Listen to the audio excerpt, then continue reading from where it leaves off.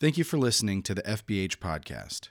For more information about our church, feel free to visit www.fbhanford.org. Well, good morning, church. Happy Easter. I'm Peter Anderson. I'm the senior pastor at FBH, First Baptist Hanford, and we are glad you're with us this morning online, whether it's live with us at 10 a.m. or at another time. I hope you're all wearing your pastels. I did my best to wear mine today, that you have your hair neatly combed, that you're all wearing your brand new polo shirts and sundresses and all of those things. But considering everything is different this year, my guess is that if you're wearing pastel, it's on pajama pants you've been wearing for the last 3 days.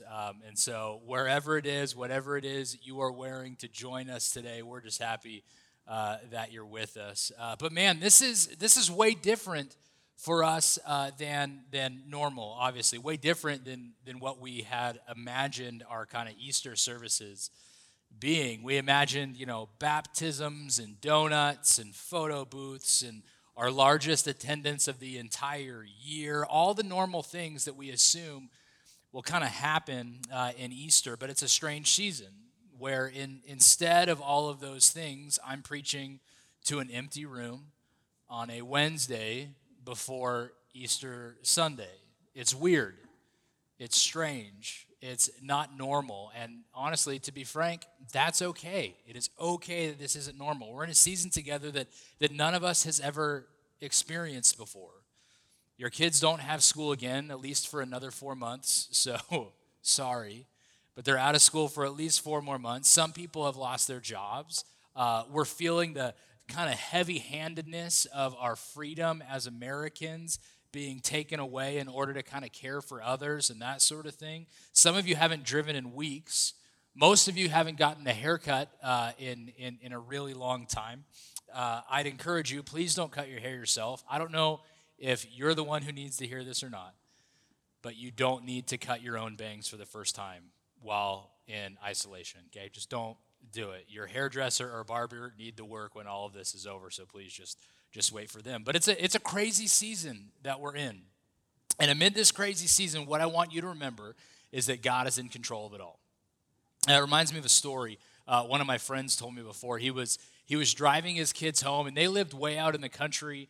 We're talking dirt roads and like way, way, way out in the country. So there's dirt roads and no street lights or anything like that.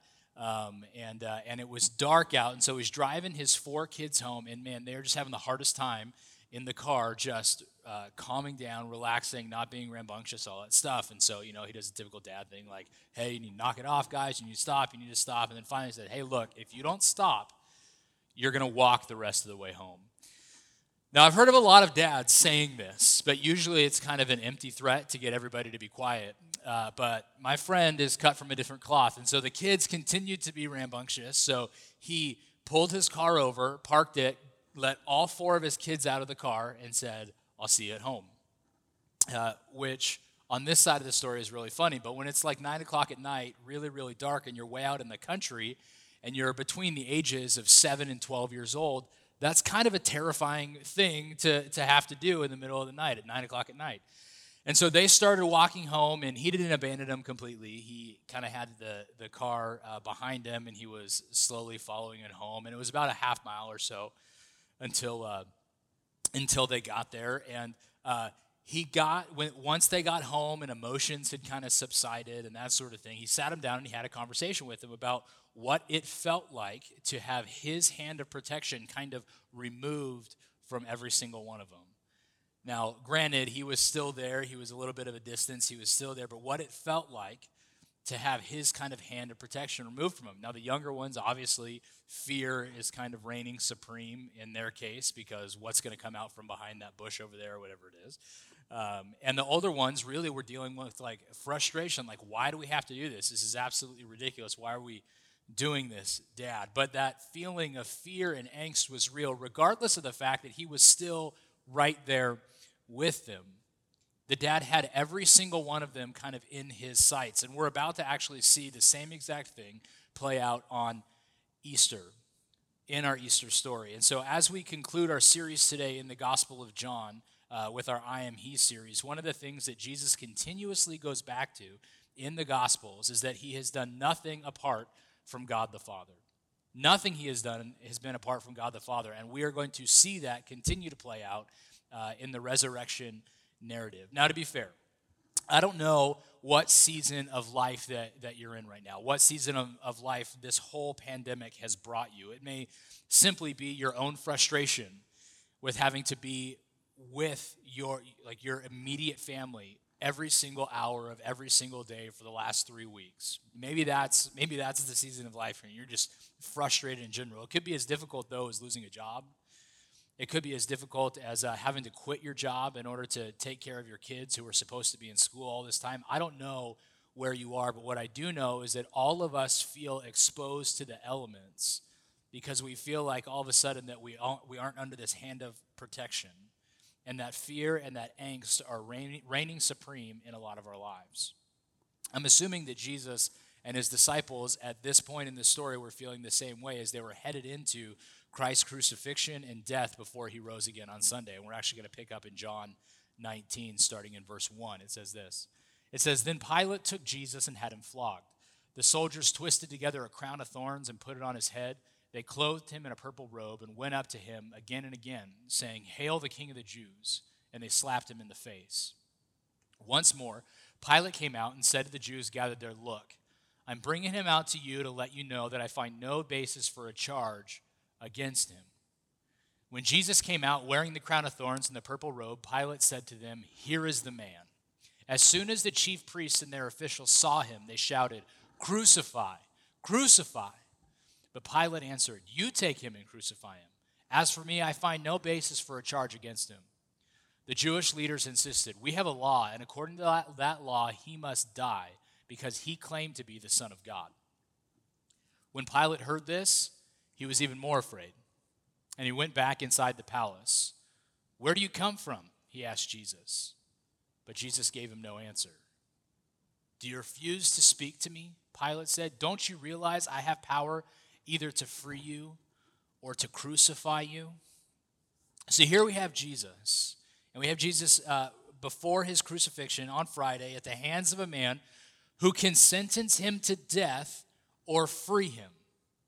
But he's been arrested, he's been beaten, he's been flogged, he's been humiliated, he's been mocked. The people who were following him, the people who laid down palm branches for him the Sunday before this whole thing went down, are now yelling and screaming to crucify him. All of his friends have run away because they were fearful in some way, and some stayed close, possibly out of frustration and sadness. And Jesus, though, he refuses to speak at first. He refuses to talk to Pilate. He's keeping his mouth closed. And the disciples were terrified at this point. The disciples were so scared that they were going to be completely and totally condemned as well for merely hanging out with Jesus. It's one of the reasons that Peter actually denies knowing Jesus 3 separate times, because of fear in that space. And we have Jesus who's seemingly just quiet and content, reserved to kind of the fate that is awaiting him at this point. And that's not to say he was excited about what was going to be going down, right? Before he got arrested, he was sweating blood because he had so much angst about the death that was waiting for him. But Jesus' response in this moment was different than the disciples. And his response was different because of one thing and one thing alone. It can be heard in what he says in the first part of verse 11, which comes right after 10. It says this: Jesus answered, and he's talking to Pilate here, "You would have no power over me if it were not given to you from above." And there's more to that verse. It has nothing to do with kind of that portion right there that I want to focus on. But it says, "You would have no power here over me if it were not given to you from above." Pilate, you would have no power here. And it's less about Pilate and more about you would have no power here if it weren't for God, if it weren't for the Father allowing you to have that power, if that power were not given to you from God. He says, look, all I'm doing is what God had planned in the first place. God knows everything that is currently happening. He has allowed all of this to happen, and so I am going to be still, and I'm going to rest in that knowledge rather than do something that would be contrary to the will of God, which to us is crazy if we think about it. Like if we were in Jesus's position, like if you have a guy who is trying to set you free, you would be doing everything you could in your power to get set free. But instead, Jesus simply sits in it. Why? Because he knows something that's challenging for all of us, that God is in control even when you are not. Even when we're not in control, even when we don't know what is around the next corner, God is still in control of those things. Your first thought maybe, wait, hold on. You're telling me that God has allowed everything that is going on in the world right now? You're telling me that God has allowed me to lose my job? You're telling me God has allowed thousands of people to die at the hand of the invisible enemy that we call COVID-19? And my answer to that question is yes. Why?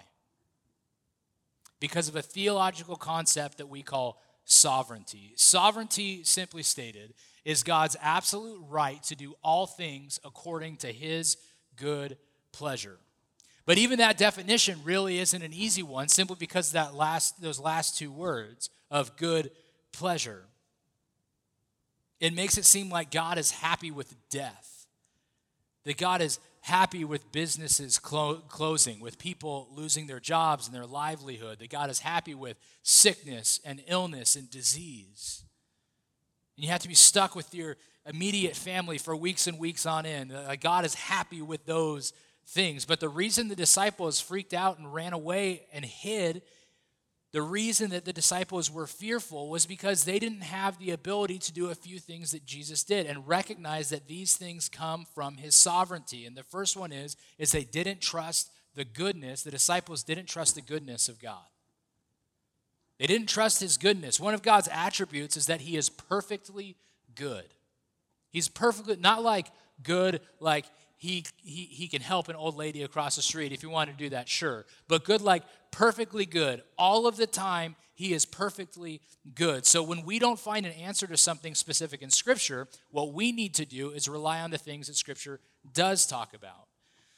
So while there are pandemics mentioned in the Bible, and God handles them very specific ways, there aren't modern pandemics that are represented in the Bible. There aren't governments forcing all of these different businesses to close down. There aren't very specific examples that we are living through right now. And so what do we need to do in order for us to understand how we can apply a story like this, something regarding God's sovereignty, to our lives?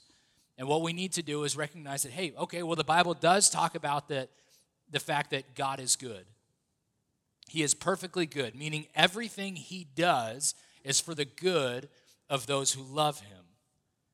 But the disciples at the time couldn't see his goodness in this scenario. Why? Because things were hard. Things were difficult. It's easiest for us to say that God is good when things are on the up and up. When your business is flourishing, your kids are behaving exactly the way you want them to, they're getting straight A's in school, man, you're getting promotion after promotion after promotion, like everything is going great for you. It's easy to say that God is good in those times. My guess is, as the disciples were walking through this 3-year ministry with Jesus, and man, Lazarus had been raised from the dead, and water had been turned into wine, and they made a blind man see, and all of these different instances that we saw, my guess is it was so easy for the disciples to say that God is good. Look at who he sent. Man, God is good. Then all of a sudden, things take a very dark turn here in about less than a week span. And in that dark turn, the disciples begin to doubt God's goodness. They begin to not trust it, so much so that they run away and they hide. And they go back to the things that they're comfortable with. They go back to their status quo at the time. It's so much more difficult for us to say God is good when everything that we have known in our life suddenly falls apart. God is always sovereign, and God is always good, regardless of our own circumstances. The second reason the disciples ran away is this: they couldn't believe the plan that God had in place. To them, when Jesus was on earth, everything was perfect. Everything was, as they used to say, hunky-dory. They went from, the disciples went from fishermen who stunk and weren't widely respected. I mean, it was a trades job. It was fine. but they went to just kind of ambiguous people to disciples, people of note. Probably saw themselves somewhat as revolutionaries, people who had found the Messiah. The disciples at this point had probably been thinking to themselves for this 3-year span, man, we have really hitched our wagon to the correct horse. That, man, things can't get better than this. And so everything was going great. And then all of a sudden their hope, Jesus Christ, gets arrested and crucified. And they thought this was the end of their saga with Jesus, because they didn't, and they couldn't believe what God had waiting for them was way better than hanging out with Jesus on earth. They couldn't believe that even though Jesus had told the disciples numerous times that his time on earth was short, that he was going to come back again, all of those things, when it actually happened, they couldn't believe that Jesus dying on the cross was a better path than keeping the status quo that they were comfortable with. It's a crazy parallel, honestly, that we're dealing with here. That we've been comfortable with our status quo our entire lives.